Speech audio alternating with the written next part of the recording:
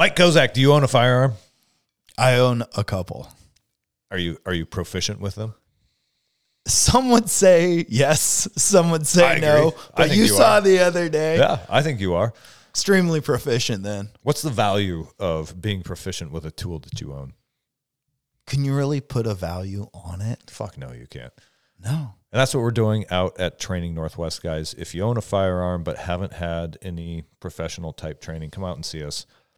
Training Northwest, LLC.com. I'll have our schedule for 2024 up the first week of January, and we will be holding introductory courses for both pistol and AR-15 rifle platforms, as well as level 1, 2, and 3 courses to sort of progress your technical skills and get you beyond that level of, yeah, I own a gun. Now what? It's sort of like, hey, I got a membership to a jiu-jitsu gym. I'm ready for competition. That was me in both aspects. I mean, 100%. My gun was so dangerous in that case, locked in my safe. You have no clue how good I was. Yeah. Wow. And you know what, guys? It's a little bit of, if you're a grown-ass man and you fancy yourself a protector, you have a little bit of inherent responsibility to your family, your loved ones, and your community to be a protector within your community because society's melting down a little bit. So along those lines, pursue a higher level of technical ability. And if you're in the Western Washington area, come see us in Granite Falls. And let's see. Oh, you know what? I was thinking about, I want to go take a class, and I got these janky-ass iron sights. What could I do for that? Oh, you should definitely buy a Vortex optic from us at Training Northwest. Yeah, that sounds really nice. Thank you for that, because I always forget we are a Vortex optics dealer.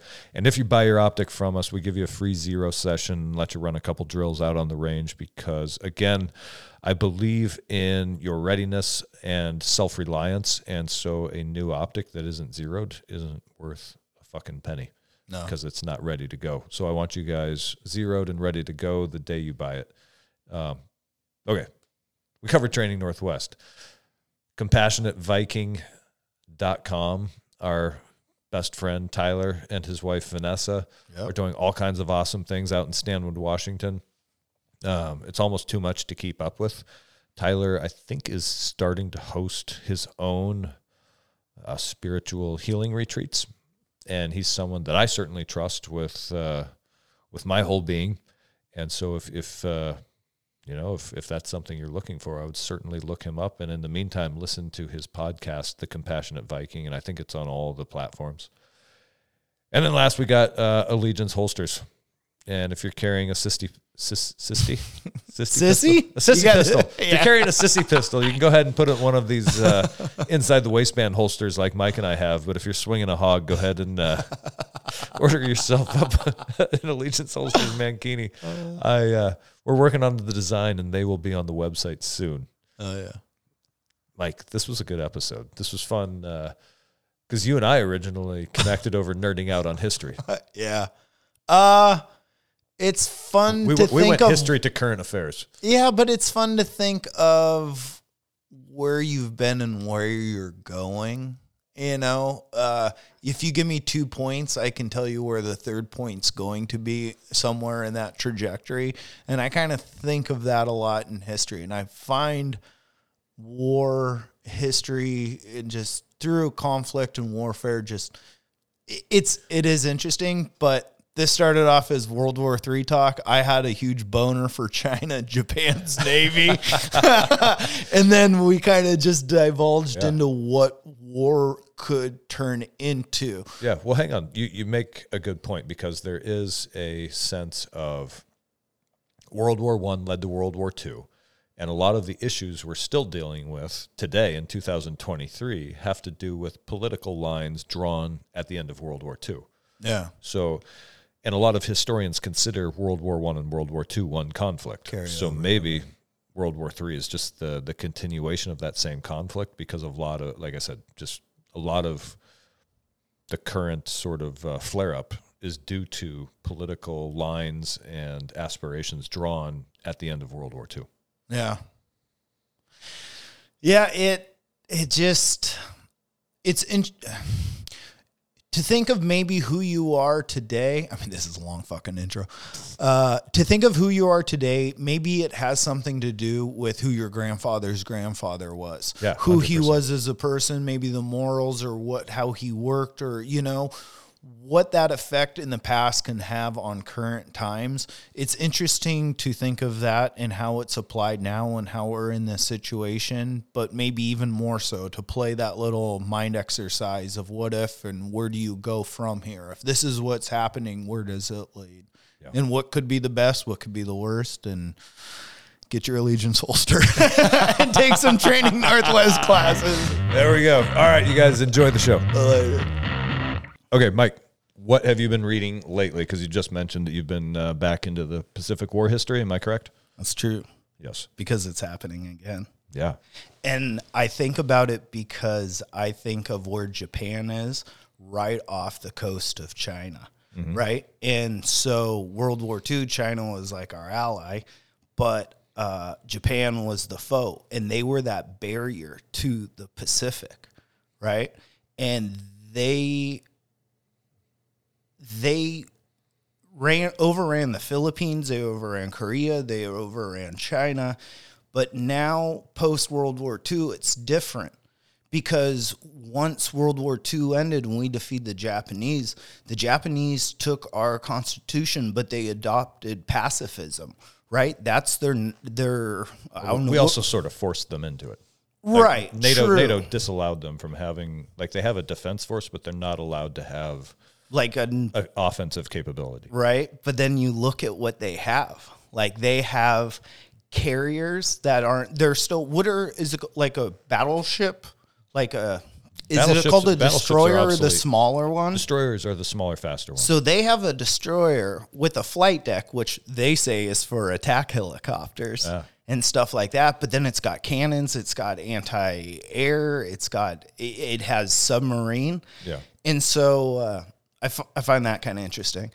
But so Japan went with this idea of pacifism, right? And with us beating them in World War II, we did kind of set up an iron curtain into the Pacific. Like if you want out of China and stuff, you're going to get monitored. Originally, the Chinese government post-World War II is the nationalists with Chiang Kai-shek, correct? So it wasn't until the People's Revolution and Mao Zedong that the communists got into China. So we probably didn't know at the time that, we knew communism was a threat coming out of Russia. But we didn't know China was going to fall. We were heavily. Exactly. We were embracing our own little puppet. Yeah. Yeah. So it's like, okay, so after World War II, the United States and Japan have this alliance, AKA the United States has control of the Pacific Ocean, because that is kind of this. I mean, you have your islands, like your Hawaii, your the trade routes, basically. Yeah, your little stops. But like Japan is kind of the main, and then unless you go down into south, like the Philippines and stuff. But Japan is right there in front of China. And after that, China had no navy really, but it has been building up its navy to a tremendous amount. Here's an interesting thought about China is that they were dirt poor pre-World War II. Yeah, farmers. Right? And then we kind of picked them up a little bit, again, under Chiang Kai-shek, but then in comes Mao Zedong and his communist revolution, and now under Xi Jinping, it's like they must have started in the 1950s, but they started a slow build. And I think it's still correct that China has never invaded another nation militarily in like 1,000 years. Probably. Although they're definitely they're definitely using much smarter, more insidious means to sort of leech into Western culture, which I got to say, it's like hats off. Like they're playing the game like very well. That's art. That's Sun Tzu, Art of War. Yes. The battle you never have to fight that you can win is always the best route to fight. Yes. So they've never actually projected any type of military dominance around the world, which has probably saved them a shitload of money. But they've somehow, I wouldn't say taken over culture. They've near taken over culture, and they have certainly infected Western culture with all these sort of parasitic, like Antifa type movements. Yeah. Very, very similar to the People's Revolution that took China from just the like nationalists. what we do in foreign countries. Yeah, when 100%, there's, like, a 100%. dictator, someone we don't want. We Yes. fund a rebel we force. are a victim of our own tactics rebel right now. rousing. Yeah, exactly. Yeah. But so then China keeps growing its military and its navy especially. And if there is going to be a war where, just say, I'm not saying there's going to be, but if things kept getting hotter, China seems to be the biggest foe that we have as they build up this technology, as they have alliances, ports, commerce, money, right? But if a war was to happen, like it would happen over, what is it? Hang on. Do you think we're just avatars in like a World War III virtual reality game? Oh, I'm player one. Yeah, all right. I feel like I can see how it's happening, though. I feel I know. like, It's like we've seen this before. Yeah, We've been through this game board. So that's what I mean. So you have China building up its military, and say it does go to war, to put people throughout the world, you need your Navy depositing soldiers, right? You can do aircraft and parachute guys in, but to have resources and invasions and stuff, two ways to invade, by boats. sea, or I guess three: sea, air, or land. But if you have to cross oceans, you're down to sea or air. Yeah. And sea, you bring, I mean, how many tanks can you bring on an airplane? But a battleship, you can bring a ton of tanks on board as cargo. So if a war was to really happen with China, I think about this, they would have to go through that Philippines, Japan. Hang on. I got to say, you're talking 2023? Just in the future, if it was ever to happen. I don't think conventional armies will ever square off the way they did in World War II again. At least not if they have to cross oceans. It would have to be part of it, I guess we're seeing some everything of that would be in used. Ukraine on like a small scale. Yeah. But if it was, I think it's far more effective to go cyber warfare and attack infrastructure. You can you could cripple, like we're going to attack infrastructure. We talked about the electrical grid and how easy it would be to take it down, and it just completely collapses modern society. But then if you want to take it over, right, we're going to do that. Strike one is collapse infrastructure, right? Yeah, but think about your Step two, send in the robots, dude, right? This is World War III, right? Step 3 after that is, well, whatever we've just blown up, destroyed, send in the robots with machine guns. Just drone warfare. Even that, after a point, you have to send people over there to go secure. Exactly. At some point when literally let the drones kill all the enemy soldiers and then just send your own people to sort of like go mop up the little pieces here and there. So what if D-Day? But hang on, I actually don't think you need to do that. And if you think about your like penny for penny or dollar for dollar efficiency, a cyber attack can cripple huge swaths of geographical area, right? Like you could literally take down a country by taking down its grid and its banking system. So but why then that why country is unobtainable. You need to be there to tap its resources. You have to set up your own infrastructure as being the invading country. I think you do. So then you need to mitigate the people. You need people to either say alliance. Mike, if you're the conqueror and you've destroyed the communications infrastructure and the electrical grid, you don't need but basic generators and diesel-powered equipment to mine resources or to log resources, right? Like we are rich in both minerals, timber. What do you do with the people that are still left over there? Oh, so many will die so fast when the grid goes down. But then you're still going to have people. You've got an issue of like burying them in disease control. That's true. But then it's like, so at a certain point, it's like, so do I kill everyone in this country? Or do I get this country to kneel before me? No, the pandemic showed that most people in this country are compliant. You know? So you mean really, like an invading force comes and they're like, whatever you want. They obey authority. They obey authority. And a lesson we learned in the Middle East is that if I have bigger guns than you, I'm the authority. So that's all international politics really is who has the bigger guns, and you get to be the authority. That's what America is we became like the world but then bullies. You would have to, as that invading country, you would have to go through the streets and take away weapons. Like you would have to physically so You would need people. This is why You would globalists need support boats. gun control. You'd need boats. You need a lot of boats. To bring these people over to do this. Only after the fighting's done, though. Because you can't cross an ocean with a bunch of troop carriers anymore. You'll get nuked. Or you'll just get a bunch of cruise missiles, take down all your troop carriers. Unless... I don't think... You can't hide on the globe anymore. It's become so difficult. Yeah, but do you think you get nuked? I mean, you'd have drones, you'd have flares, you'd have everything. You'd have to get people over. I think you finish the fighting with drones and with cyber attacks. But you know what they do when the fighting's done, then the people cross. But then they would just hide it on barges. Maybe. Instead of a Navy ship. Maybe I'd hide one in my ass. You know how many tanks I got in here? Yeah, but to get across... So if China was to unleash... I mean, why is everyone working so hard on their Navy?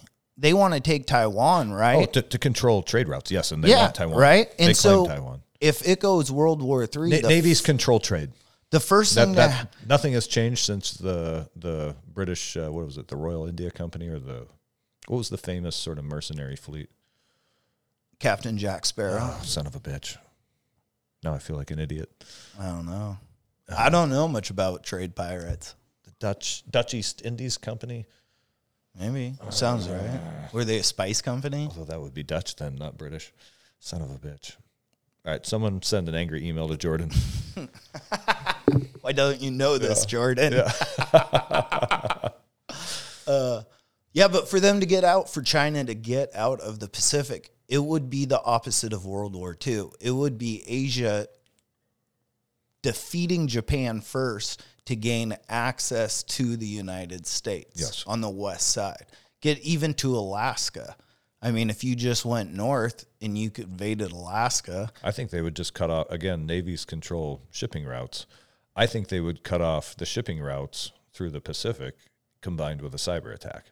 Well, okay, how about this? No goods are, like, think about how reliant we are on imported goods and food. Yeah. If you start cutting off, think about how thin. Think about how thin the border at Mexico is, like east to west. It's only a small swath of territory. They could take that over on the Chinese or on the Mexican side, close off the land border, close off the Pacific really easily, and now the entire West Coast is vulnerable. Yeah. Do you think if Trudeau had Chinese ties and they started World War III, a good way for China to go would be take the sea and go up and invade Alaska because it's harder to get resources there? No, then Trudeau allows passage because he doesn't want to be involved in the war. He's neutral. Oh, and let's him walk down through, drive down through. Wolverine show it, you know? I guess, if you can just drive down the freeways, sure. Yeah. Still need boats. I think there's a reason China is setting up such a huge navy. And I think it's interesting what you're seeing, even though Japan's a pacifist, what they're setting up as a navy. Like, do you think it's just to blockade Taiwan, or what's? Do you have a theory? Like I said, I think Japan's the last fall before you gain access to the Pacific. Yeah, you could say they do take over Hawaii and they take over Guam. Do you think stuff. the Chinese Navy is to blockade Japan? Yeah. Okay. Yeah. That would be fucking wild. Yeah. Oh, yeah. Yeah. Because, I mean, I feel if you do, yes, I mean, that's the thing about World War III. You could drive a ship out there and then someone nukes it. Well, it's like, well, fuck. If I use nukes, everyone uses nukes. So then it's like, well, then is there anything going to be left if it just went nuts? Do you think anybody would use nukes? Yeah, fucking Middle Eastern countries. Yeah, absolutely. Right, dude, enough. A fucking group of... Holy shit, yeah, you're right. Yeah. Fuck. That's who uses it. And it would be nice if maybe the bigger countries are like, maybe this isn't the right way to respond. Like, to go back immediately. Yeah. Like, the Hamas... Like, there has to be a way of invasion or to fix it, but it's not dropping another one. Like, the whole Hamas-Gaza thing. If there's no good answers. Yeah, but I do think if it's instead of shelling, you send in a crazy ground force offensive and you flood the streets. That still kills a shitload of people. The difference between doing that and doing it with artillery and air support So is that isn't it you still kill a thing. shitload of people. So, you just lose fewer of your own troops. Yeah. And again, we're back to no right answers. But what point does civilian lives take over military lives? If like 5,000, not like casualty of war is mainly civilians, but it's a mix of everything. So if it's like one side, the Palestinians, in Hamas, they have like 5,000 dead, and the U.S. has 3,000 dead. Yeah. Do we still use ground? At what point it's like, we're just dying out here.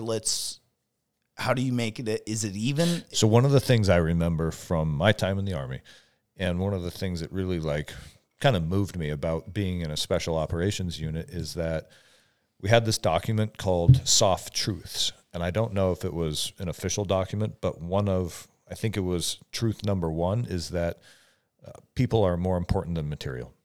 Mm-hmm. So again, you're having to take sides, and you're having to say everybody on that side, our people are more important than, and we're not going to risk. It's a high risk job, but we will not risk people unnecessarily. Yeah.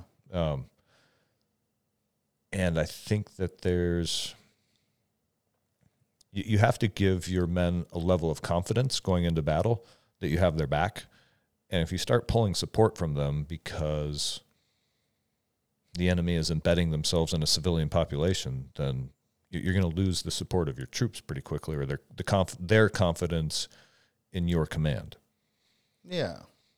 So it is important at like a strategic level and a tactical level that if you have air support or if you have artillery support, to give it to your troops, and the reality is the enemy picked the place to fight. In this case, Hamas picked the fight. Yeah. Like, say whatever you want. Yeah. Like there's no right side in this conflict. No.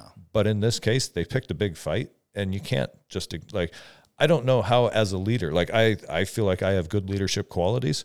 And I don't know how, as a leader, you ignore that and don't go on a full-scale offensive. Yeah. But is it like matching weapons? What are these guys using? Isn't it still like rock? I mean, some guys have artillery, I'm sure. Yeah, the Hamas fighters have indirect fires, rockets and artillery and mortars. So it's like we got that too, though, right? Yeah. Probably more of it. Yeah. And probably much better quality. Well, not we, but Israel. Yeah. But we fund. Yeah, exactly. Yeah, whatever we have, they have. Yeah, they probably have a little better, actually. Yes. Yeah. It's weird, though. So is there what you're seeing then probably is high areas of resistance, and then it gets responded to. And the Hamas fighters are clever. They know that if they build their tunnels under a hospital, they're less likely to get attacked unless there's something like they basically declared all-out war on each other, which is why all these typically off-limits structures are going ahead and being hit. But they're clever, and they know that if they build their tunnels under a hospital or under a school, they're far less likely during sort of the low boil times to be attacked there. Yeah. So they're doing it for a reason. They know what they're doing. Smart. Yeah.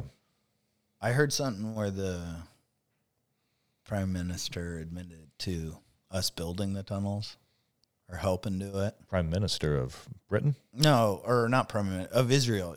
Yasser? Oh, he said the Israelis helped build them? Yeah, they knew about building a tunnel structure or something for, there was an actual legitimate reason that for holding materials or goods, but I guess Hamas just took that and ran off with it. I don't understand.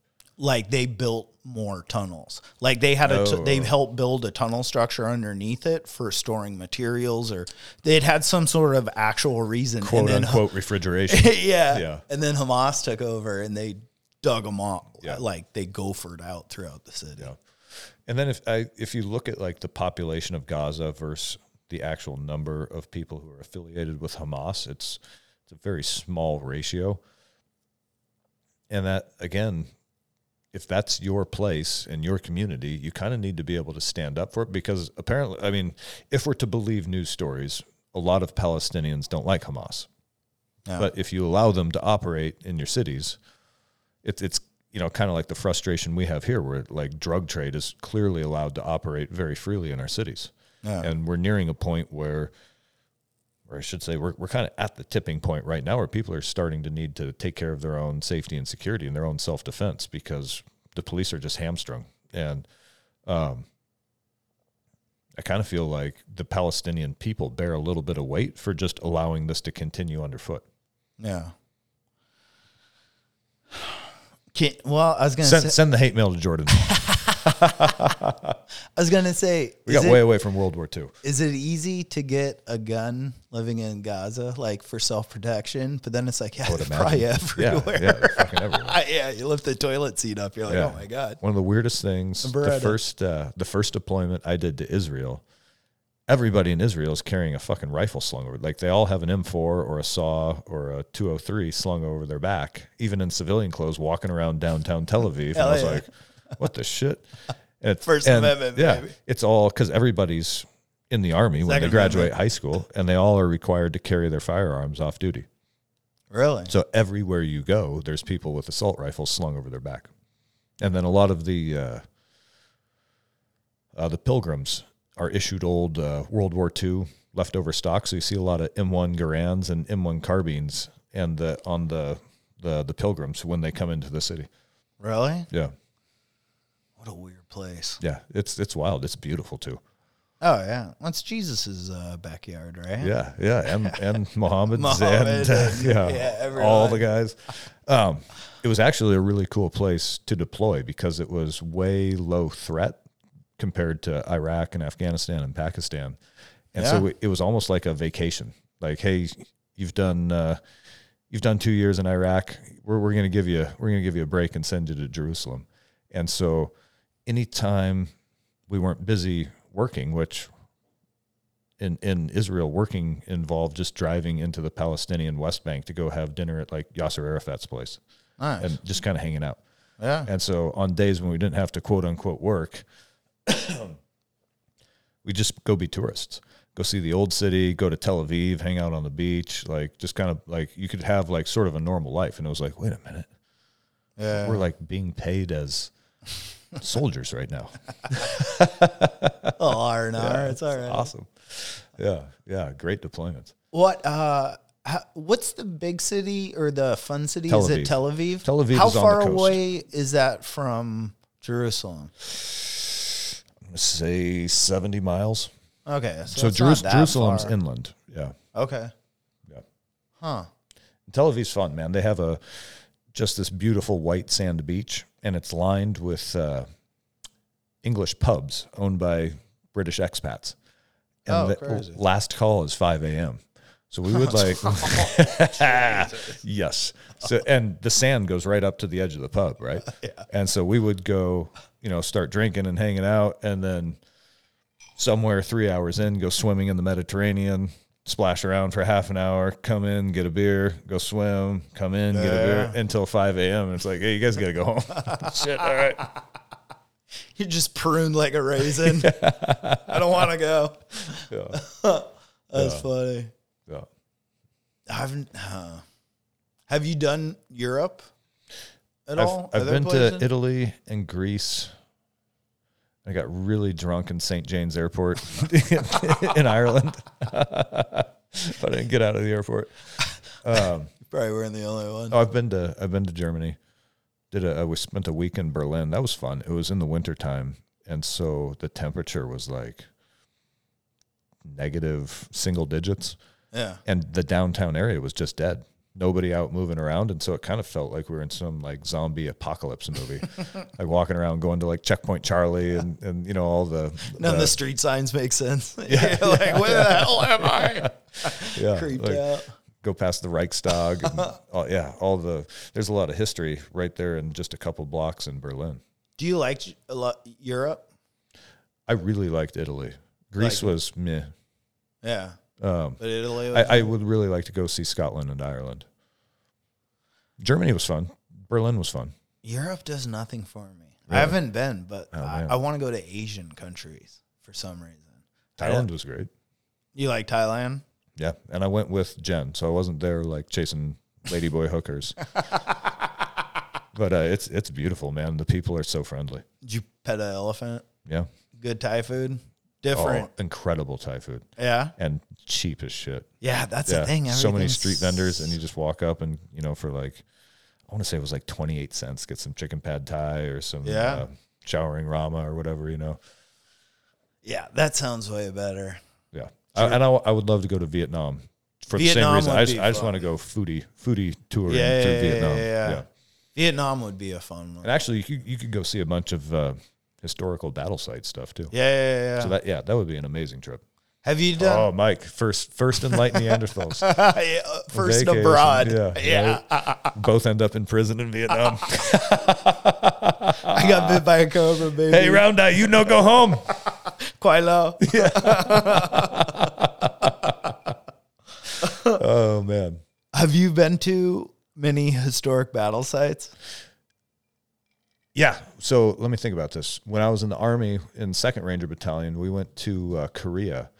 And at the time, there was a man named Ralph Puckett, who was the honorary colonel of the regiment. And he had been I think, battalion commander in the Korean War. Oh, shit. Maybe he was only a platoon leader. I think he retired as a colonel. I think he was a platoon leader of a ranger company in Korea.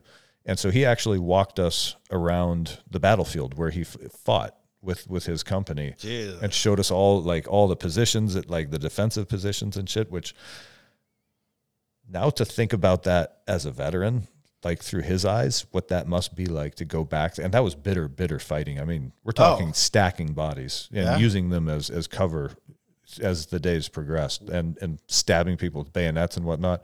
For him to go back to the exact place where it happened and just sort of look over that terrain. I can't imagine going back to Mosul right now and being like, yeah, this is where we got ambushed. And this is where the car got fucked up and I had to pull it. You know what I mean? Yeah. I'll never go back to Mosul. That's never happening. Yeah.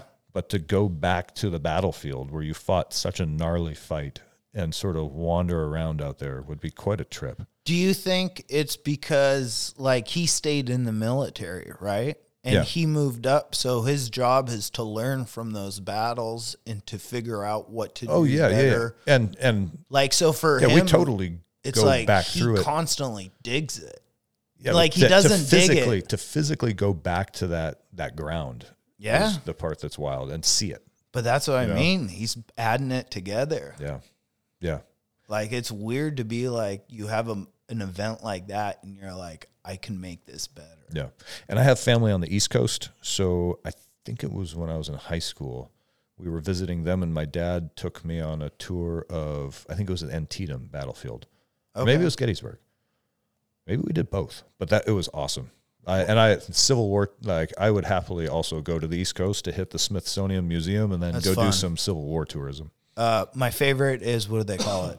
The library or the row in DC, all the buildings. Phenomenal. Yeah. Phenomenal. But my dad's side of the family's from Pennsylvania. So I've done Gettysburg and a bunch of all those other, you drive down gravel roads and they're here's where this little Did you guys get the cassette tape and you have to plug it in? Is that what you did? Yeah. My uncle would love have it, dude. Stuff. I love it. Yeah. But we did the Gettysburg one and a couple others, and it was a ton of headstones, in the cemetery. You're like, wow, that's all from this battle. Yeah. But then you go onto the grounds and it didn't feel, I always thought ooh, there was this many souls lost here.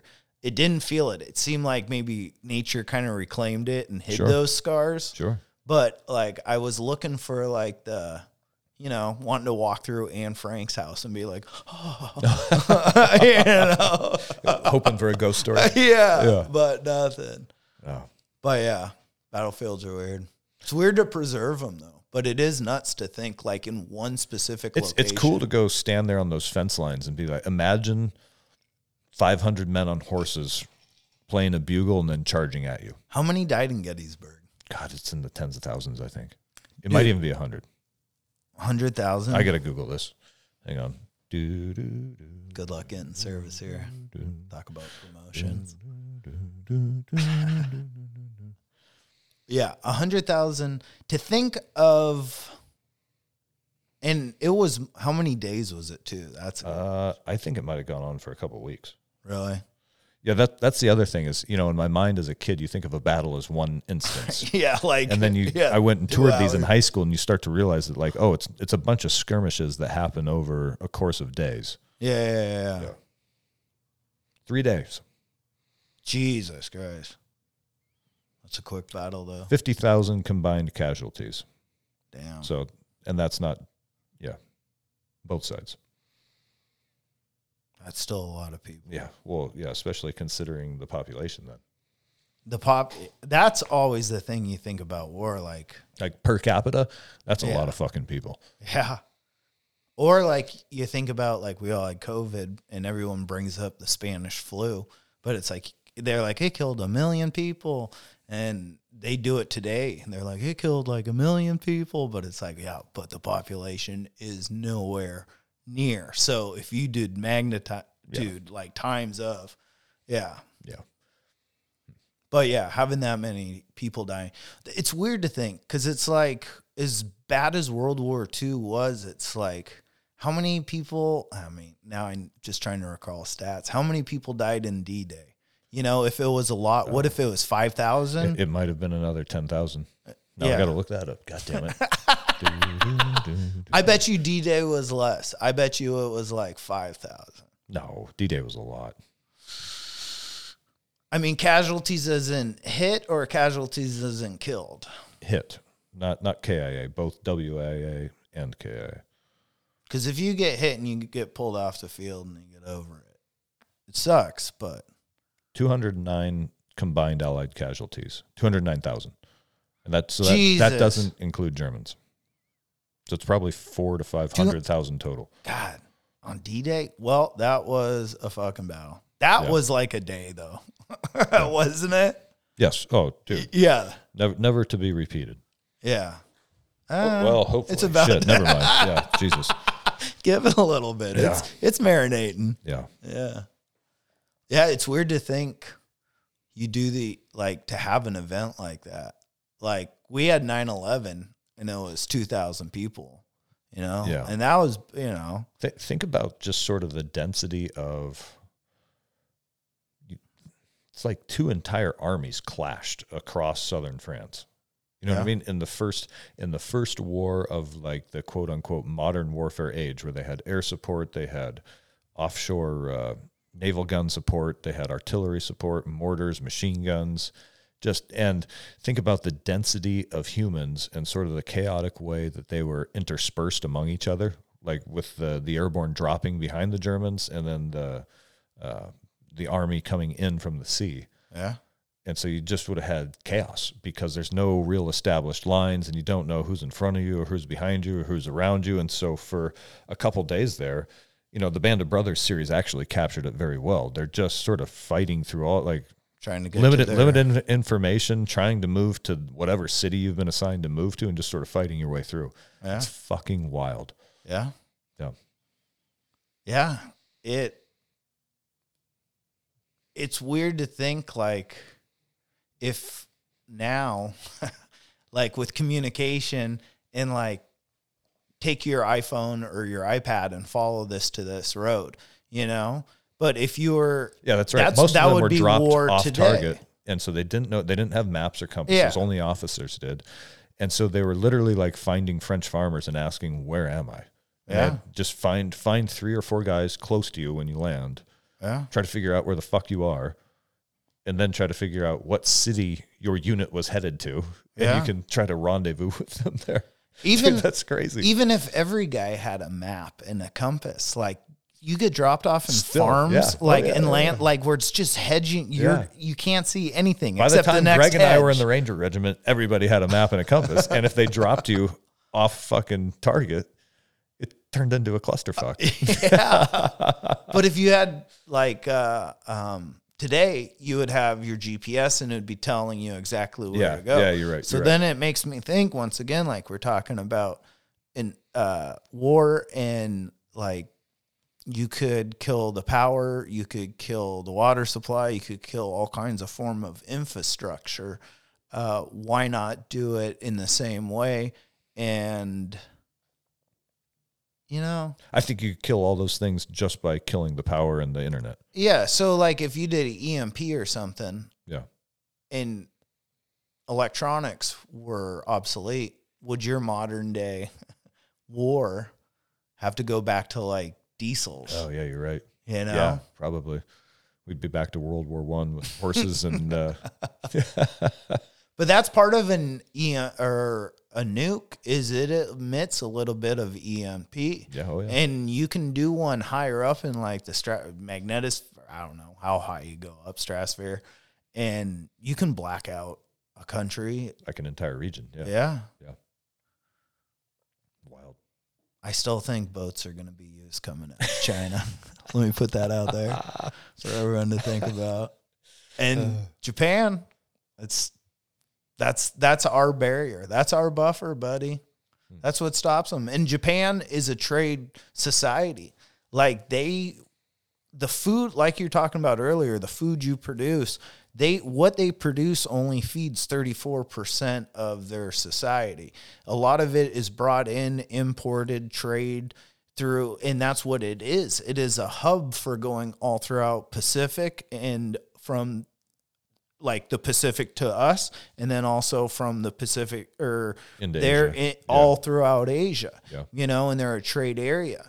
And it's weird with what's like, if you online, you do see videos, you see them with Russia and China and like with their jets and fighters, but then you also see it with the boats in the seas. And China is getting very much, because of the Taiwan stuff, and they're getting closer to Japan. Japan's passive, but it's like, I feel like there is some flexing with this military stuff in the Navy, especially. Yeah. And I don't know. It has to be to threaten or control trade routes. Yeah. That's what navies do. So then, okay, so maybe it does. I mean, then you look at, what do you have? Now I have cargo ships going with military escorts, and now there's even more chance of an incident because you have a ship going, but they're like, no, I'm just escorting. Yeah, I don't know. I don't know. Let's take a pee break. Pee break. All right, we're back. And I'm still thinking about World War III. Good. Maybe to go with your idea of you would try and hurt infrastructure before you might do physical damage. Going on this, Japan is the last stop into the Pacific to the United States or all over the world.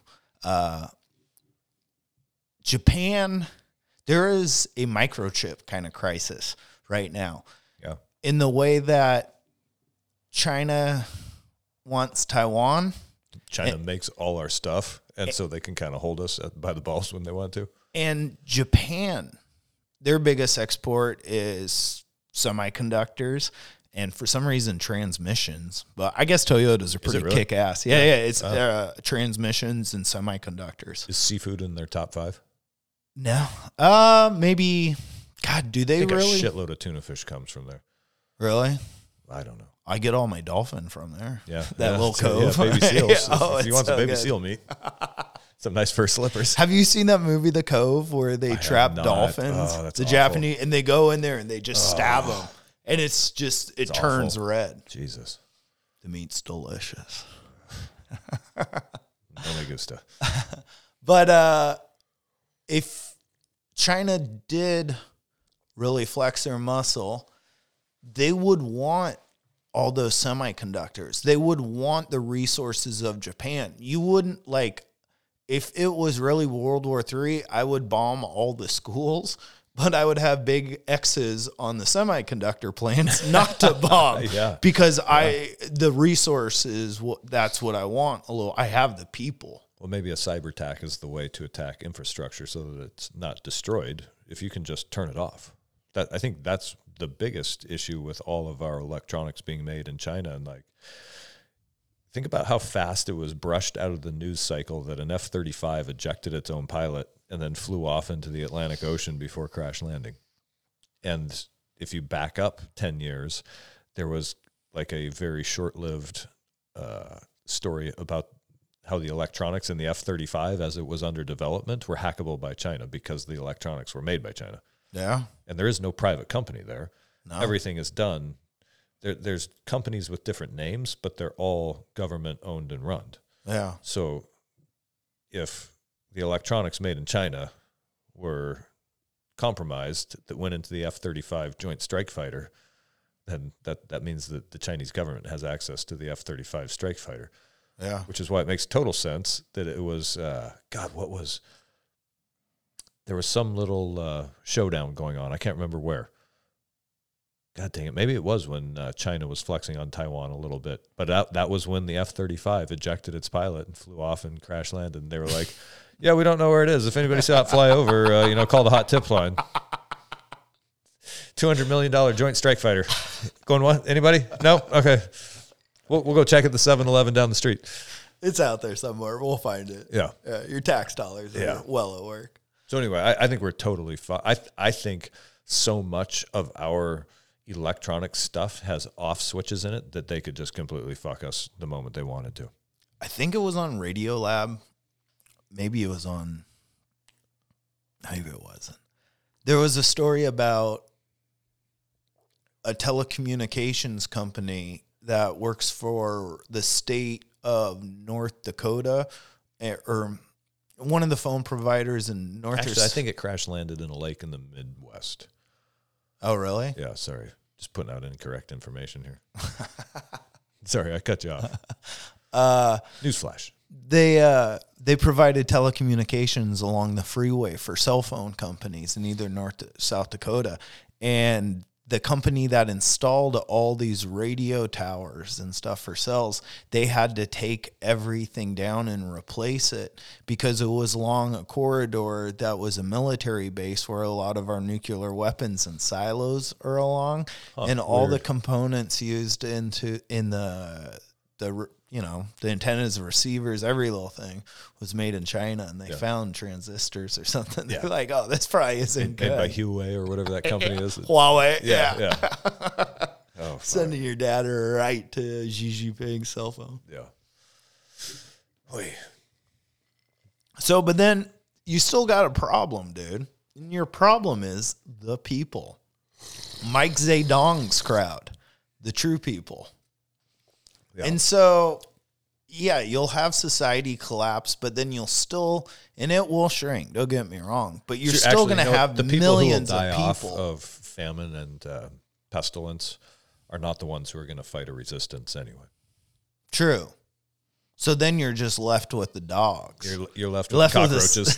Yeah, us salty dogs, us cockroaches, us and a bunch of Twinkies, dude. We made it.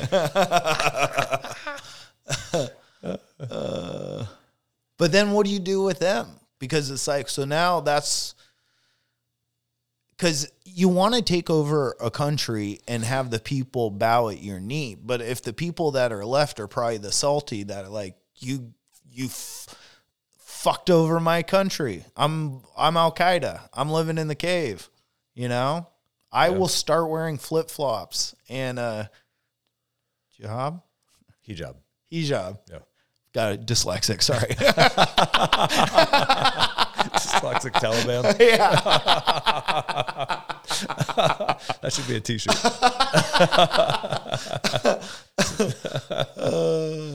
But then what do you do with them? That's a good question. Do you kill them all off and replace them with your own population? But then it's like just draw. So hang on. Think about the orphan trains that came out west after after the push westward from the eastern seaboard colonies. Yeah. What if there was some like crazy war that isn't recorded in history where we killed off the entire population of the West and had to repopulate it? And that's what the orphan trains are all about. Just sending babies out there. Yeah. Let's start that one. You guys go ahead and spread that rumor. Uh-oh. The one episode, well, not the one episode that gets taken down on YouTube. Yeah, no shit. Yeah. Add it to the collection. Yeah. Yeah, shit. Good times. Yeah. So, what do you do? I mean, if you... I think you would still have little cities all over. I don't think you're going to have little pockets of resistance. Yeah, everywhere. But really what you need to secure is major infrastructure like ports and data facilities and power generation and water treatment. And so really what you're talking about securing is the major urban areas. So an invading country would come take over the dam. Yes. They would take over the airport. They would take over the Seattle docks. Yes. They would take over and then, just push all the people out. Which is exactly what we did in Iraq, right? So you take over the ports so that you can bring material in and out. And then you secure the trade routes by using convoy-type patrol or convoy-type security. Yeah. So you secure major infrastructure, being ports, water treatment, power generation, maybe agriculture, depending on what that company has, right? Yeah. Or that country has. And then you secure the trade routes themselves by using vehicles. And you kind of just have to live with those pockets of resistance as long as they are not interrupting sort of major activities of the country. At least for a time. You could probably spend several generations attempting to pursue and wipe them out, but they will always be there. So, and maybe that's what. Remember, who was it who said that the reason you can't conquer America is because behind every rock and tree is a man with a rifle. Yeah. So that's kind of that's one of the reasons the Second Amendment is so important. It's not just to defend ourselves from domestic enemies. Yeah. It's also the fact that the mainland would be really fucking hard to invade because you're just going to have to fight the entire fucking population. Yeah. Which isn't true now because everybody's so fat, weak, and compliant. But in the 1960s, it was true. Yeah, it was much tougher. Probably up into the 80s. Yeah, 100%. Tough one. So it seems like then the easy part of World War III would be just to do the breakdown of society through infrastructure. Just shut down the electric grid, fuck up something like that, and just watch it crumble on its own. And I actually think that you would create so much panic and distress by doing that, that if you just showed up and said, hey, if you follow our rule, we'll turn it back on. And 80 to 90% of the population would fall right in. Hey, whatever you want, as long as Netflix works and I can dial up Grubhub, what do I care if Xi Jinping or Joe Biden is in the White House? But that's the majority of the population, bro. What? You think they really want to be taken over by China? I think they don't care. I think they are lazy and compliant. And like I said, as long as that internet stream is coming in, and as long as they've got food and beer money, I don't think they care. Which, like, it's going to be a tough World War III, dude. Yeah. War of the resistance. Yes, no shit.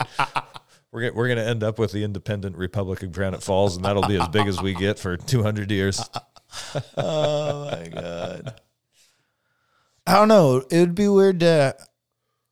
I mean, China did want to become the global dominant, like, would they want to take over our country? If they did, what would that look like? I don't think they would necessarily want to populate it as much as they would just want to dominate its resources. Everyone does war wrong. This is the thing. You need to take a bunch of your people. They don't care about their people either. They're just peasants, and you're just a peasant.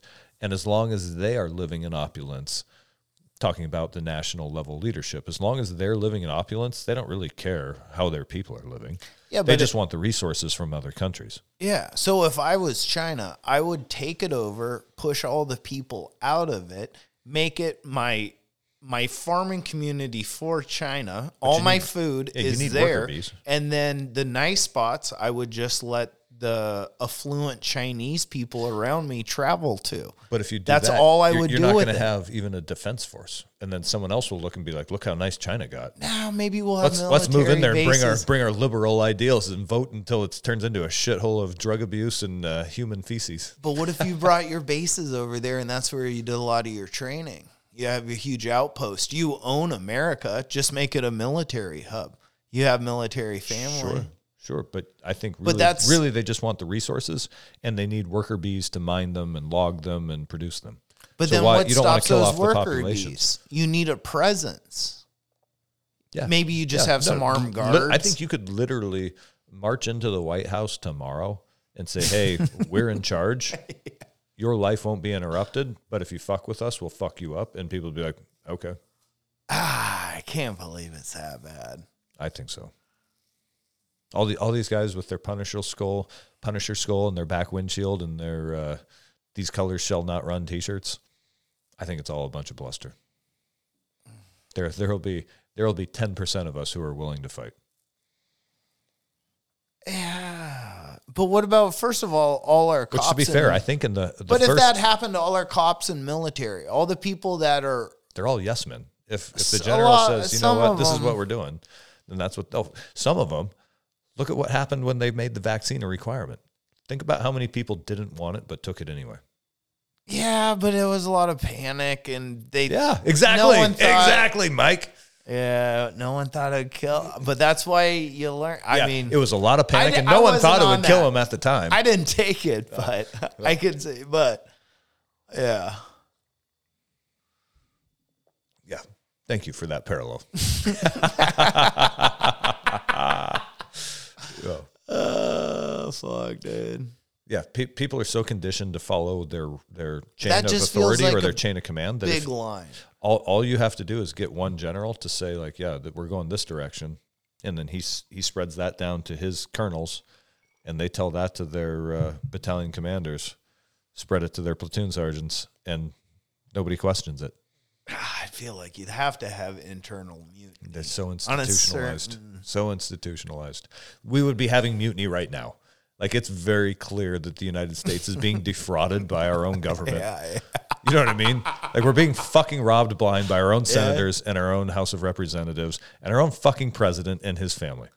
All right. And nobody is doing a goddamn thing, which means they are all compliant. Yeah. All right, here. Everybody in a leadership position is compliant right now. So let's go even deeper, China.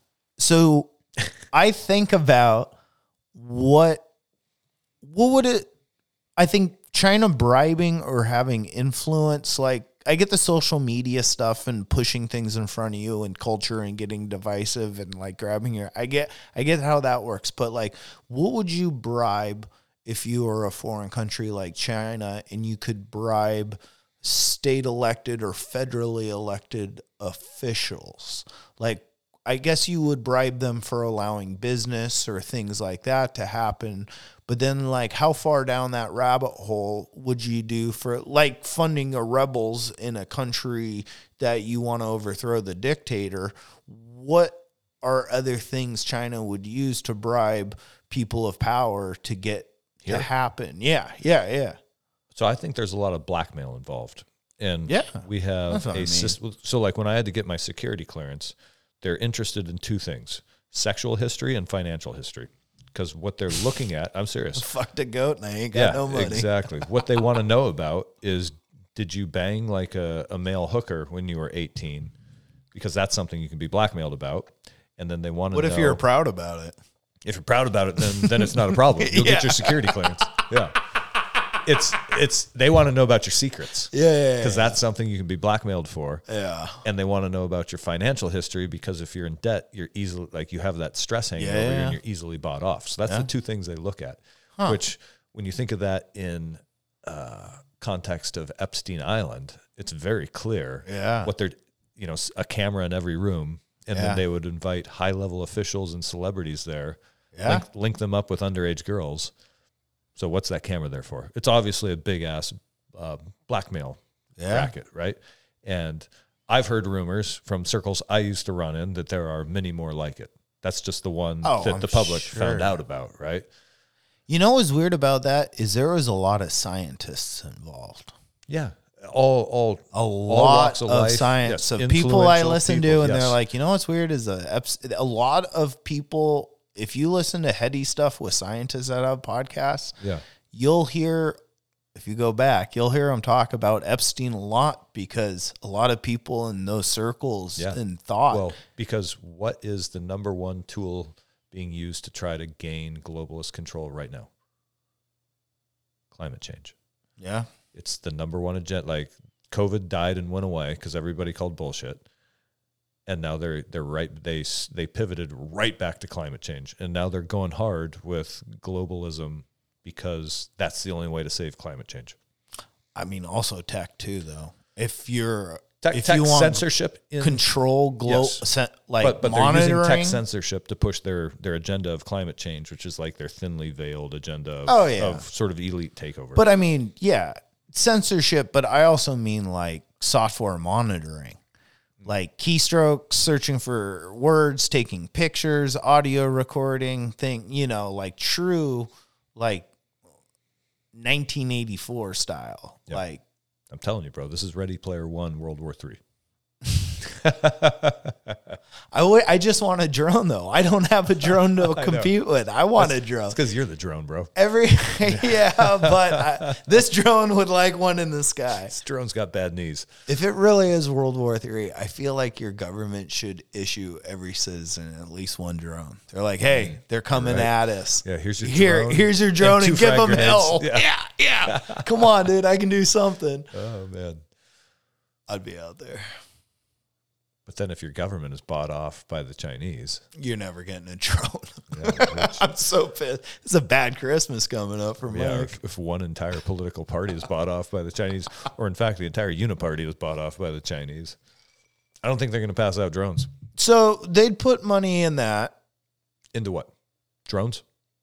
Well, no, drones, but like bribing, like the Epstein thing, like blackmailing and getting like using someone's secrets and flaws. And I think they would use it for that. But then what else? Okay, so you have control over someone, but what else are you going to bribe? Even my sense of bribery is also too just like, here's a bunch of money. Yeah, now do this favor for me. Greed. But what do you think that the favors China asks for? How does it? I think it's a lot of like white papers, like engineering, both software and they do steal tech trade. Exactly. They steal so much. You think that's I think that's a huge part of it because that's how they stay. That's why Trump put the tariffs on them. Yes, and that's how they maintain their technological equivalence to us. Is by stealing technology. Yeah. So I think that's the number one thing they're stealing. I don't think that sort of strategic plans, like trying to steal government, like the government's retarded. Who the fuck wants to steal? You know what I mean? Like, hey, let's steal the Biden administration's plans for the defense of America. Are you fucking kidding me? Get the fuck out of here. You're far better off stealing industrial espionage type private information. Yeah. Or what do they call it? Proprietary knowledge. Mm-hmm.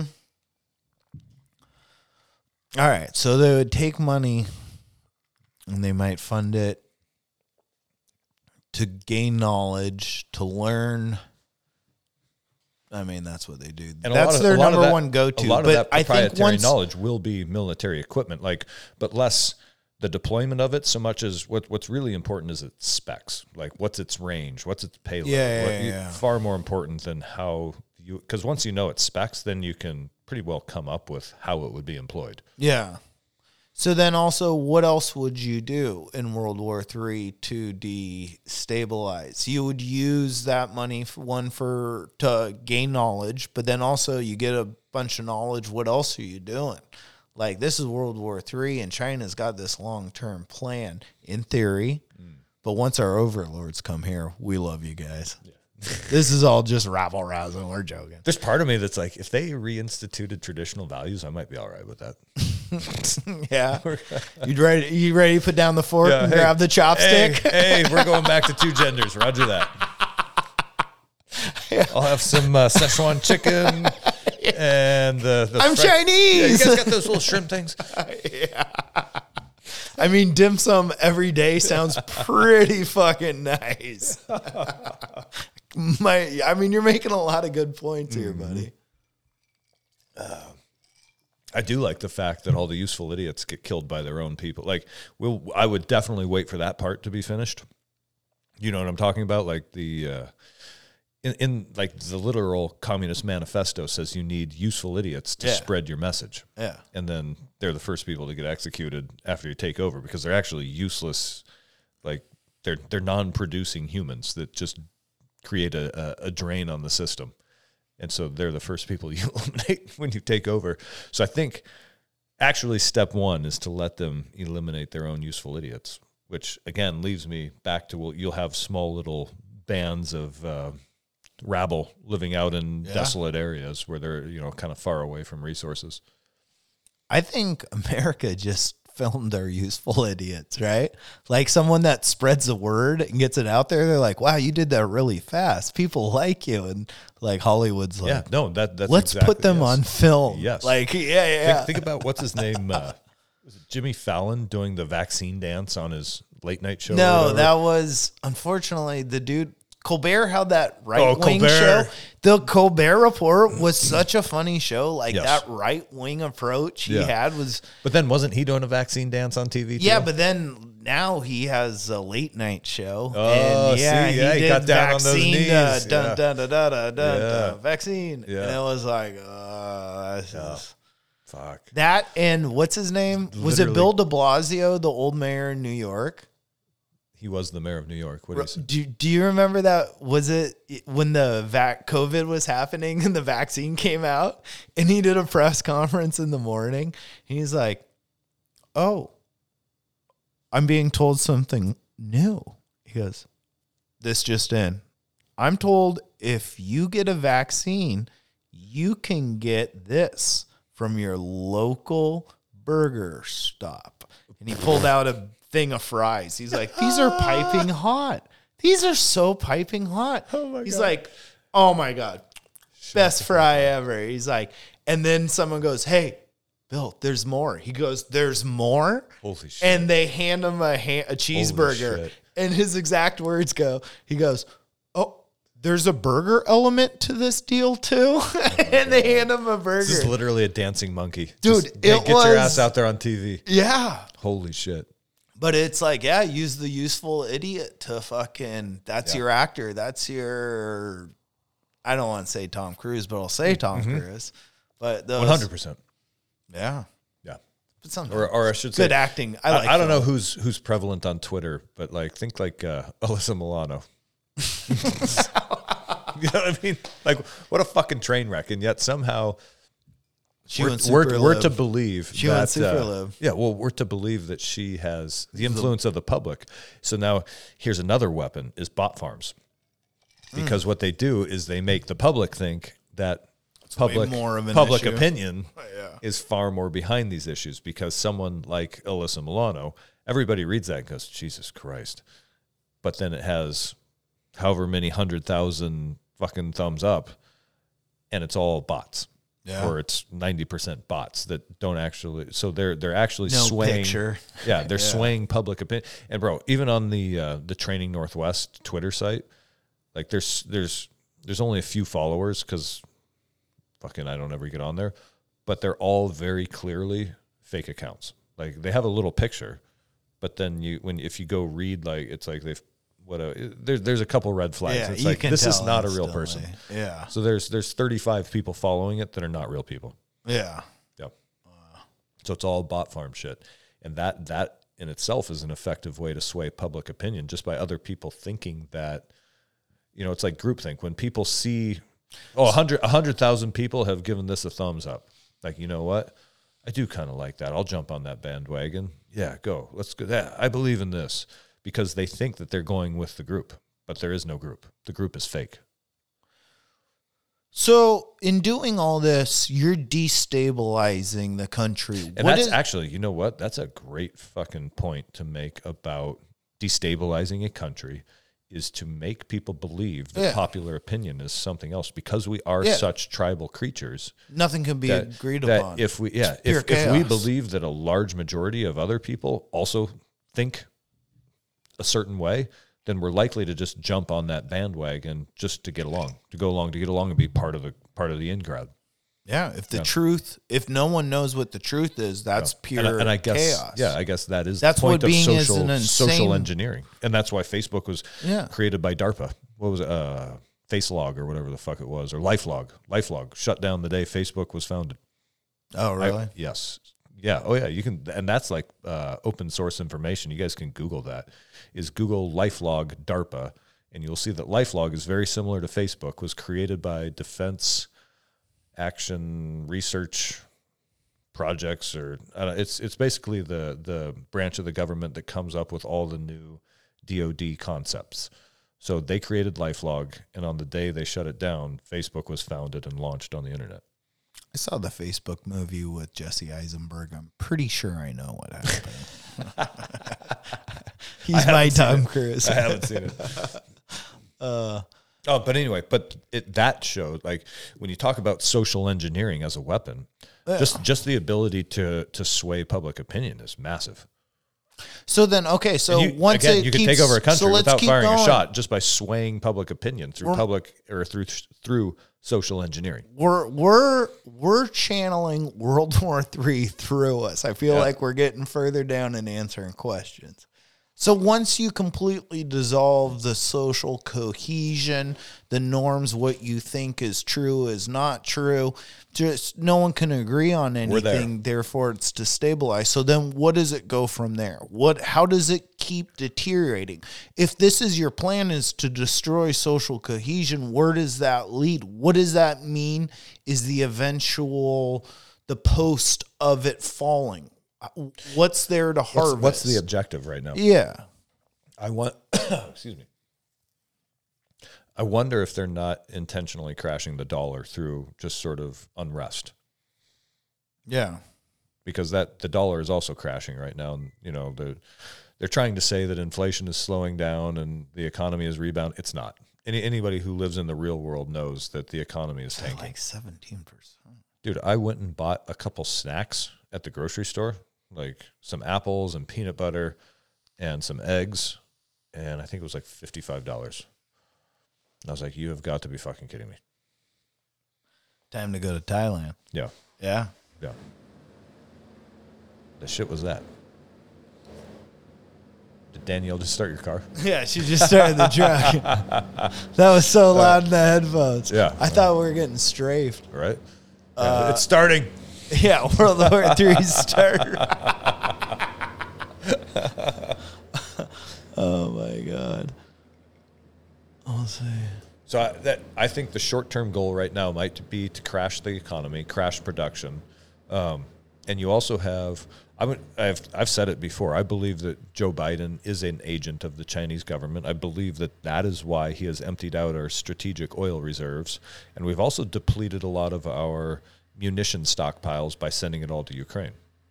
How would it ever be found that these politicians are getting paid? How would you find a paper trail, or how would... I think they have the email trail. It's actually been established because because it's been established that the Hunter Biden laptop is actually legit. It's not a plant. Yeah. It's also been established now that the Biden family took $5 million from a Chinese company, which all Chinese companies are state-owned and run, so they took $5 million from the Chinese government. Yeah. While he was the vice president. So we know that he's or at least he was at one point a paid agent of the Chinese government. Doesn't it seem like it should take more than $5 million for the Chinese government to buy you off? That's what our president. That's a great point. No. Just so that's old a great dumb. point, which means that maybe that was just one of many transactions. Yeah, right? that's that what I mean. that yeah, that doesn't seem like enough money to do trade with. So and if you look at the. Again, if you do you know Saul Alinsky's Rules for Radicals, or have you seen that video? It's like a famous video from the 1980s of a NKVD officer, or maybe it's a KGB officer, talking about the how steps. They're going to destroy America in the 80s. Yes, and, I know what you're talking about. One of the steps, and he's talking about how they'll use the education system to spread socialism. Yes. And then one of the steps... it has already been deployed in your country. Exactly. Yeah. And I think it's from Rules for Radicals, where he talks about demoralization. Yeah. And so what we're looking at right now, we are in demoralization, where people are being told that the United States of America is bad. We're a racist country. We are, what do they call it, like systemically racist and systemically fascist, which isn't true at all. It's not even fucking close to true, but they're being told this by their teachers from the institutionalized education system, just right? Just like Mao. Yeah, the public education system is a very narrow conduit that controls all the information that your children get and that we got when we were children. Fortunately, For you and I, back in the 80s, we stood and said the Pledge of Allegiance every morning, right? That in itself is some indoctrination and a little bit of groupthink. But we like it because we like the principles that the United States of America stands for. Now the kids are going through a different type of indoctrination, and that pipeline of information has been corrupted. Yeah. But I guess that's how you get destabilization. Oh, shit, now we're learning. So you get destabilization, and then you get a separation from the old and the new. From the old generation to the next generation. We're back to my like speech to the old folks at Doc's Pub about the way to create a new order is you have to insert entropy, increase to break apart the old order. Again, happening right now with BLM, Antifa, the post George Floyd, all the Ferguson riots that started in like 2016. Yeah. So that was the entropy injected into the system, racial tension. Break apart the old order. Here comes Antifa, Black Lives Matter. What did they say publicly? Like their number one goal was the breakdown of the organic family or the nuclear family. There we go. Because what does that do? That creates all kinds of chaos. Yeah. So once there's chaos, you can create new order. You can't create new order from old order. You have to break apart old order with chaos. Then you can create new order to replace it. So right now we are in chaos. Yeah. We're in the early stages of chaos, and I think this is why I think, and why I'm teaching self-defense and all this sort of self-reliance stuff, is that I think a lot more chaos is going to be intentionally injected into the system that is our country to break it down so that they can build a new order out of that chaos. And the World Economic Forum's own fucking slogan is, from chaos comes order.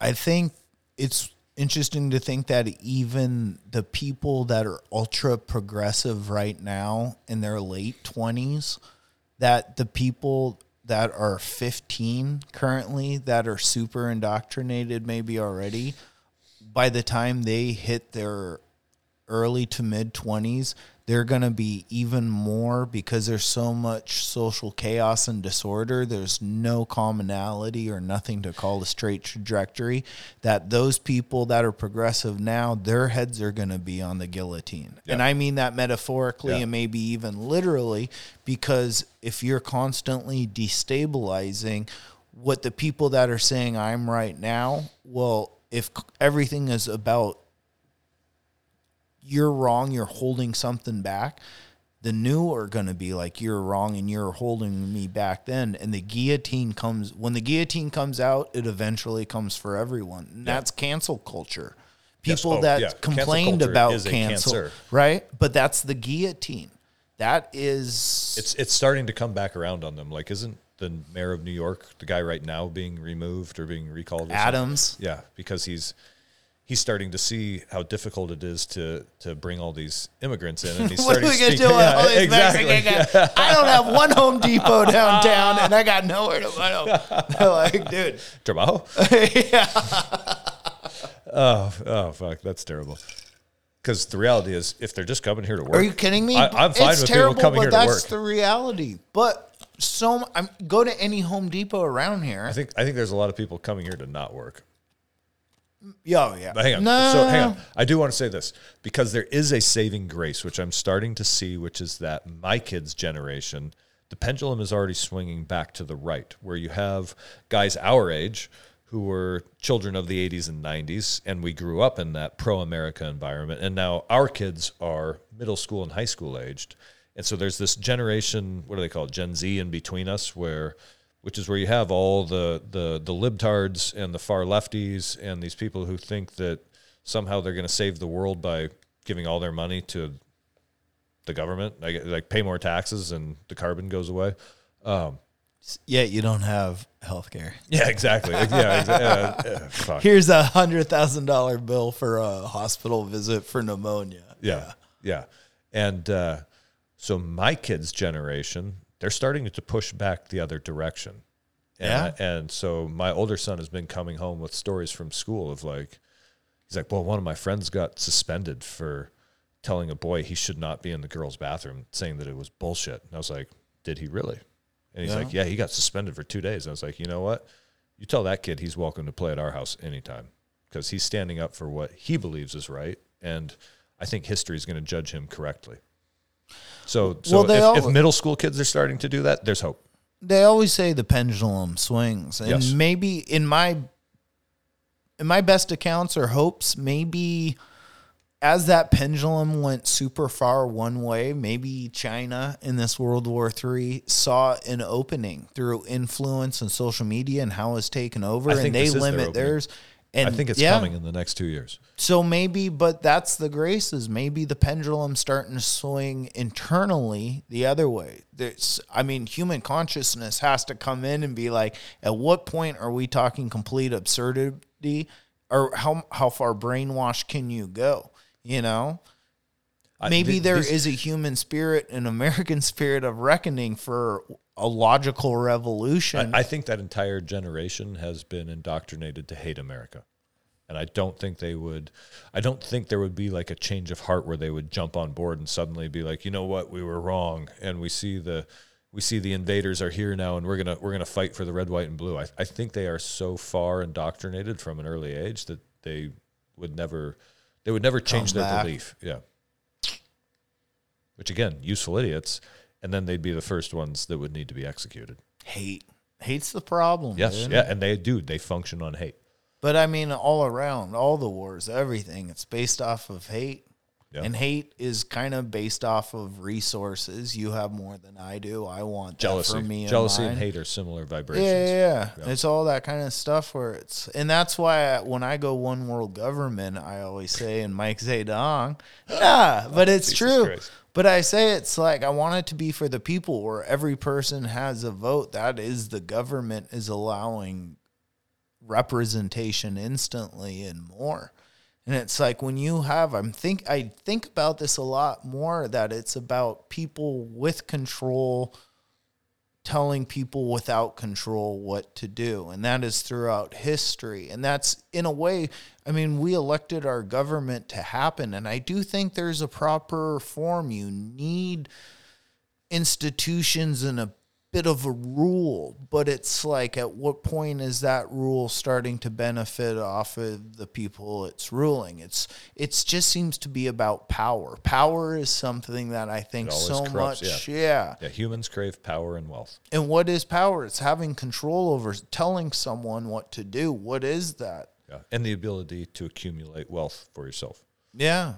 But just wealth is just being able to tell a guy to do something because you have more money. Yeah. You do this, I'll give you this much. Yeah. But this thing means nothing. What means everything are the words coming from my mouth and you thinking it. But it gets backed up sometimes, like with a crew. I mean, look at Xi Jinping. His crew is a fucking bunch of guys with rifles standing right behind him. Yeah. But so that guy does have power. Yeah. And the power for those guys to follow him. But what gives them power? Just to follow them is the money, survival, and they get not power. only that, but an indoctrination from a young age. Like we are even here in the United States, we're taught from a young age to do whatever you're told by authority, right? Whether it's a teacher or a police officer or, you name it. An adult. So think about how vastly outnumbered government employees would be versus private citizens. Even if every just single, done. if we're going to square off in battle lines, even if every DMV and like wastewater treatment facility, they'd be 2 hours late. They'd be on their lunch break. Yeah, I ain't fighting right now.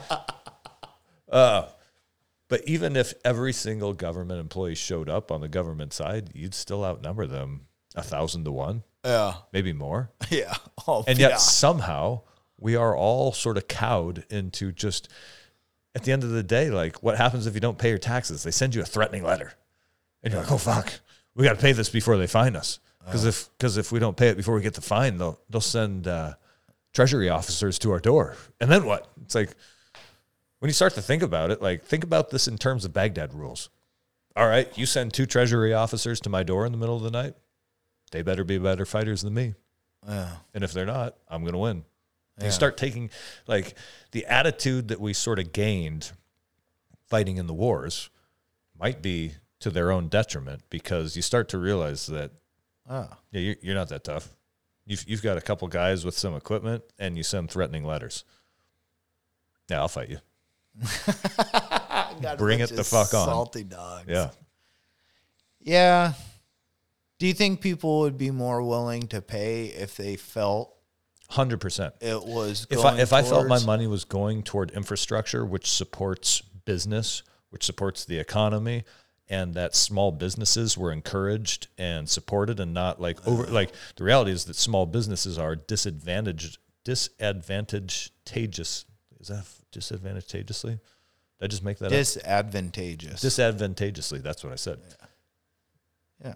They are disadvantageously Yeah. and disproportionately hampered by red tape because you have to be a major player to be able to afford all the permits and wetland offsets and carbon tax credits, and they just price the small business out. And then with COVID, they just went full fucking balls to the wall and shut all the small businesses down. Shut down and make money. I mean, I remember going but pay me your whatever you get. Yeah, I went into Home Depot in December of 2020, and it's like all the Christmas lights are on the shelf. The inflatable fucking Will Ferrell elf doll is on the shelf. Is that essential? Yeah. No, it's not fucking essential. It's just that it's Home Depot. It's a major player. They get to be open. They get to get business. And anything or any business owned by mom and pop has to close down because they don't have the money to fight it or to just be part of. They're not part of the club, just like George Carlin said. Do you remember? That's a great quote. That's a great George Carlin bit. Do you remember when they said like they had seeds marked off during COVID, like to plant garden seeds? Did they really? For a little bit, they had seeds. They definitely do not encourage self-dependence. And it was like, well, yeah, it seems so they want a country of dependence. Oh. Fuck. Yeah. How do you get good leadership? You have to find people who don't actually want to be in leadership and who believe in being accountable to the people they are leading. Will that even work right now? Could that even happen? I don't think those kind of people are interested in playing the game because the game has become so scummy and so corrupt that people who have I shouldn't say that. There are people who do have good morals who are willing to get in there and fight because they believe it's a battle. They just never get elected. Yeah. Well, some of them do every once in a while.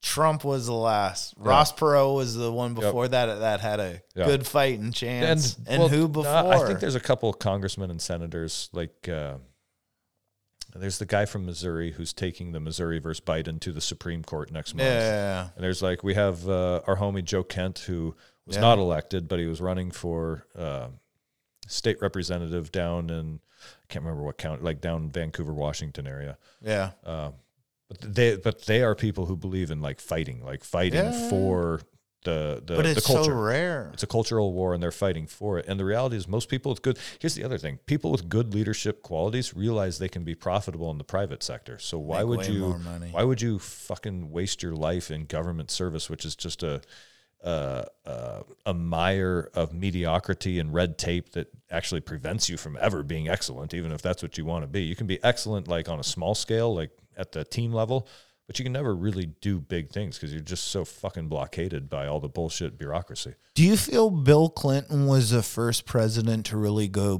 book tour style? I don't feel like... I think JFK was the first celebrity president. Yeah, he was celebrity, but he wasn't book tour. He died, got shot in the head. Yeah, but he was on parade. He was on a parade. Yeah, but every president's on a parade, especially in that time. They had parades. Explain what you mean by book tour. Was Clinton doing a book tour before he was president? No, after he was president. But I feel presidents didn't, you might write your memoirs 20 years after, 15 years after of what you thought and who you were as a person. You're right. But to go on these speaking tours and to become a person that gets paid so much money. I mean, Bush. Isn't that sort of the shtick of the Clinton Foundation, is that it's a not-for-profit business, but you can pay them to come speak to 20 people for $500,000 or whatever. For a half hour or an hour. Yeah. Even that, $500,000 for a fucking hour of speech. Yeah. You better tell me something fucking groundbreaking. Yeah. Or you can buy a Hunter Biden painting for a couple $100,000. Well, there's no grift there. Yeah. Jesus Christ. His watercolor is nice. But I mean, to go on to become a celebrity off of president and making money, like giving these speeches, it didn't seem to happen. He's probably the first one, but it was a business model. It wasn't. Yeah. So he's probably the first one to think of it as a business model rather than, well, I was the president. Now I'm retired and I'm hanging out on my ranch. Yeah. And I'll write my memoirs. Yeah. W. Terrorism. Yeah, terrorism. But even his dad didn't do that. Like his dad sunk back into the shadows with Barbara. Mm-hmm. Yeah. And he wasn't heard of. And I felt like that was more of the stoicism of presidencies. Yeah, I agree. Clinton got a blowjob and then started like, hey, man, let's make some more money. Let's party. Yeah, we're going to make so much money. And that's kind of the cat's out of the bag, let's party. Yeah. And I feel like that's kind of a turn, too. It's like, yeah, a lot of people think he was awesome because he balanced the budget, you know. But I think the dude was a drug runner for cocaine. He had a cocaine addiction. His brother did. No, but out of Arkansas. And the same thing is where you had fucking funding for the Iran-Contra. Right. And who killed fucking Barry Seals? Barry Seal was the movie. Tom Cruise played him about the drug runner. Oh, yes, yeah, so his name is Barry Seals. There's a book called Who Killed Barry Seals about him and his connections with the CIA and that whole conflict. Well, what's most interesting, Clinton was so much involved in that whole Their real estate company was fucking balls deep in all that cocaine trafficking. Yeah. And so what's fascinating about all those rebel wars down in South America during the 70s and 80s is how different factions within our own government were fighting against each other. Yeah. Yeah. We had like the CIA is literally fighting against the executive branch and they killed JFK in Dallas. It's pretty like more and more it's like, all right, yeah, this was an inside job. Well, not only. And anybody's being honest, like the CIA fucking whacked JFK. JFK, Malcolm X, fucking Bobby Kennedy, Martin Luther King. Yeah. And so it's like you see, talking about power, it's like you do see moments when power is given. Like I always say, like the budget for the CIA was immediately given post World War II. And we became this observation idea state, but we would still, when it really got heavy or we fucked something up too bad, really, we'd send in the military. Yeah. The creation of both the FBI and the CIA was to monitor the entire world. Yeah, but I feel like in the 60s and the 70s, the end of the 70s, you saw the CIA kind of get reprimanded for getting out of control. And I think assassinations were pretty evident, like a Iran, playbook. Contra, but then it got shut down. There was, I forget that. Bro, you even have like Charles Manson and Timothy McVeigh. These guys all have like common links back. Like, but there was a scene. It's not 7 degrees of Kevin Bacon. It's more like they have like 2 degrees of separation. Sirhan. But there was an act put in the 70s in Congress saying that they were kind of like, hey, you guys got to pump your brakes a little bit. You can still do all your work, but like, this is out of control. I wonder if that's when the Intelligence Oversight Committee was established. Yes. That might be. Hang on. So then what happened to absolve that in 2001? Patriot Act. 9/11. And so it's like we are in a wartime state in how much these little conflicts and wars and meddling once again is happening. I mean, look at the FBI and Trump. You have so much like discoercion amongst your well you have not necessarily radical, you have activists in positions of authority is what's happening. So the DOJ right now is being run by a bunch of left-wing activists. So is DOH, so is WHO, WEF. They're all being run by left-wing globalist activists. We're looking up some facts here, folks. Sorry. Oops. Wrong button. Let me tell you about my favorite nuts. First, macadamia. Second, cashew. 1976. Yes, right? Nailed it. Fucking nailed it.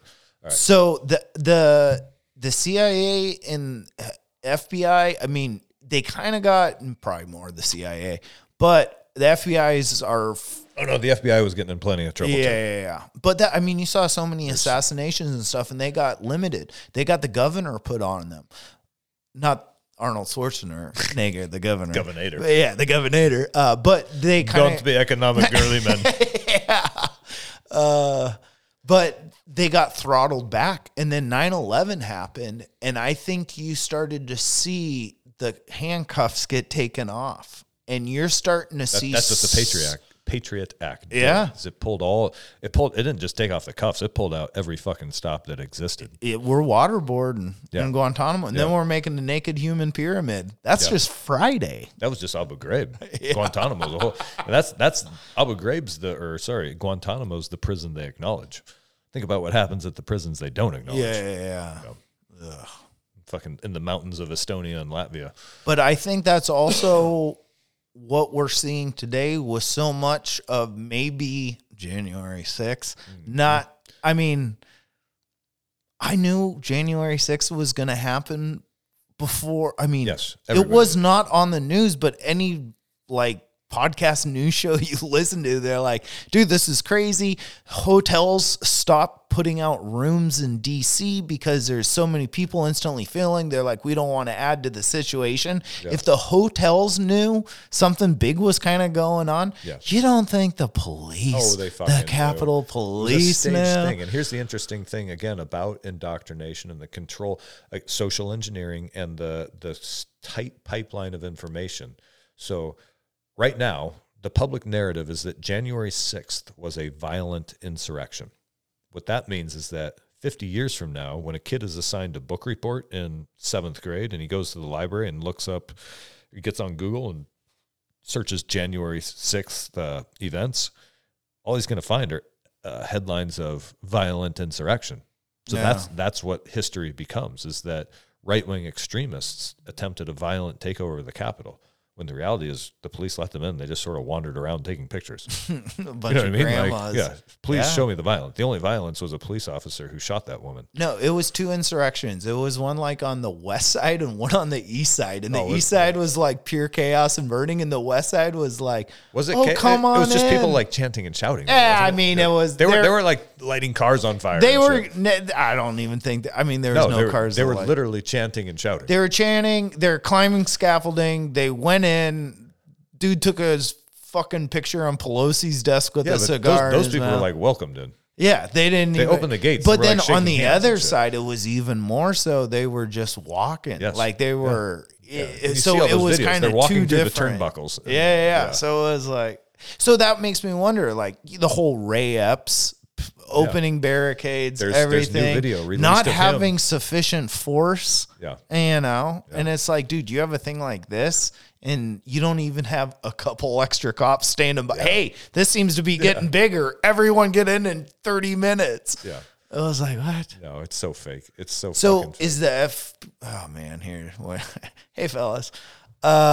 Is FBI, the CIA, is this what we're seeing is the effects of the Patriot Act post 9/11 and being scared and being you're seeing at both. All costs, terrorism and threats must stop. No. You're seeing left-wing activists in positions of authority take advantage of the Patriot Act. That's what's happening. Are they left-wing, or are they part of the system, and the system doesn't having a Trump in? They might align with left-wing in certain ways as, hey, orange they're guy yes bad. Men. They're yes men for the globalists. And a lot of them consider themselves left-wing activists. That's my opinion. I used to think I was a lefty. And yes, I think the reason Trump was so just not attacked is that they thought he was a joke. They literally thought he was a joke, and they thought there was no chance. And then they went, holy shit, he's in. And now we have an outside, for the first time. That's what I mean, an outsider, more than anything. An not outsider left, from right. the uniparty. Yes, it's a outsider. uniparty. An outsider got in. Yes, that is what I see as holy shit, pull out all the stops. We got to get this guy out of here. Yeah. That's what I think. I don't think it's left or right. I think it's someone that is not it's ingrained in the system. And everybody thinks that they're on the right side. It's weird if you think about it. America just happens to be split 49-51. Yeah. That doesn't make sense. It's too convenient. Yeah. That's a weird puzzle piece. Yeah. 69.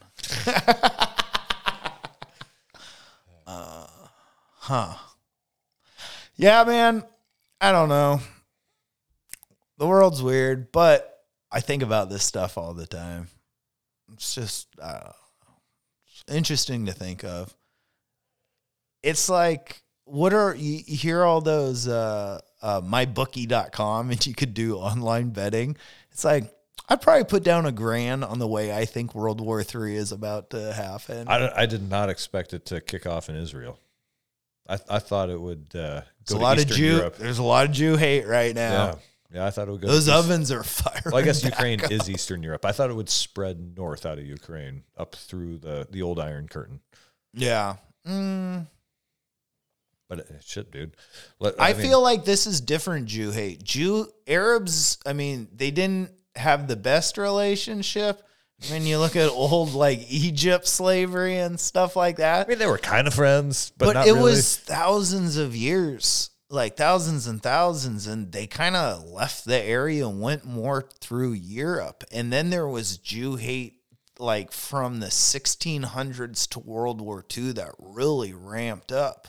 And that was the pinnacle of it. And then after that, it was like, we're going to put them back in the Middle East. And then it's like, well, shit, now it's starting up in the Middle East again. Yeah, if you look at it in a greater context, because we didn't grow up with it, it feels like it didn't exist. But really, there was just a short break. Yeah. You know what I mean? In the greater but context also of history. Region. Yeah. I mean, I guess Jews were hated in America when they were in the slums of New York mainly, but that was like late 1800s, mid 1800s. Yeah. And then it gets replaced by the Irish, and then it gets replaced, you know. Yep. And before them was it's just the whatever Chinese. the newest, poorest group of immigrants is the one everybody hates. Yeah. I mean, isn't that the Jew, the people without a home wandering the desert for, you know, that's the Bible or the Quran. No. That's Quran? Yeah, that's the Old Testament. Yeah, Torah. Is it not Quran? I think it's the Old Testament. Yeah, that's Torah. Torah is the Old Testament. I don't think the Torah is the Old Testament. I think the Old Testament is the Old Testament. No, the Jewish Bible is the Old Testament, and then the Torah is something different, though, right? I thought that's the Jewish Bible. The Quran is the Middle Eastern one, the Arab one. But I think Quran. Muslims and Jews both also ascribe to the Old Testament, and it's in a way. The Judaism is the Torah, and we're going to start a holy war in Lake Stevens. Have you seen any protests locally? No. I mean, outside of Seattle or anything. Yeah. Hang on, let's go back to this because I think the Torah is its own book. The Quran, that's the Jewish. That's the Jewish Bible is the Torah. I think they all three major religions based off. They all ascribe to the Old Testament, and then they all sort of branch off from there. Is my understanding. Certainly not a religious scholar. I don't know much about the Quran or nothing but facts here on the Enlightened Neanderthals. I know Christianity and Judaism a little bit, and so those two books, but I don't know about the Quran. Okay, I can talk a little about the Torah, but not much. But it's old fire brimstone. Yeah, and they don't think there's heaven. Really? Which I was like, cool, I can get behind that. Bummer. What if this is heaven? Could be. What if heaven sucks sometimes? Could just be virtual reality. We need to do another episode on, I don't want to get into it now, but I think that what people consider God is collective consciousness. Yeah, that's my... It's your bread and butter. Yeah. All right. Well, you know what? Let's tease it and end it there because it's getting late. And guys, if you're enjoying this show, please share it because we're struggling to get the numbers out. And if you leave us a review on iTunes or Spotify, that also helps. Do we address the Jordan situation? We had to check him into the Betty Ford, or did I let that out? He's out for 40 days. So anyway, unless he falls off the wagon, in which case maybe he'll be back next week. We miss you, buddy. All right. Bye, Jordan.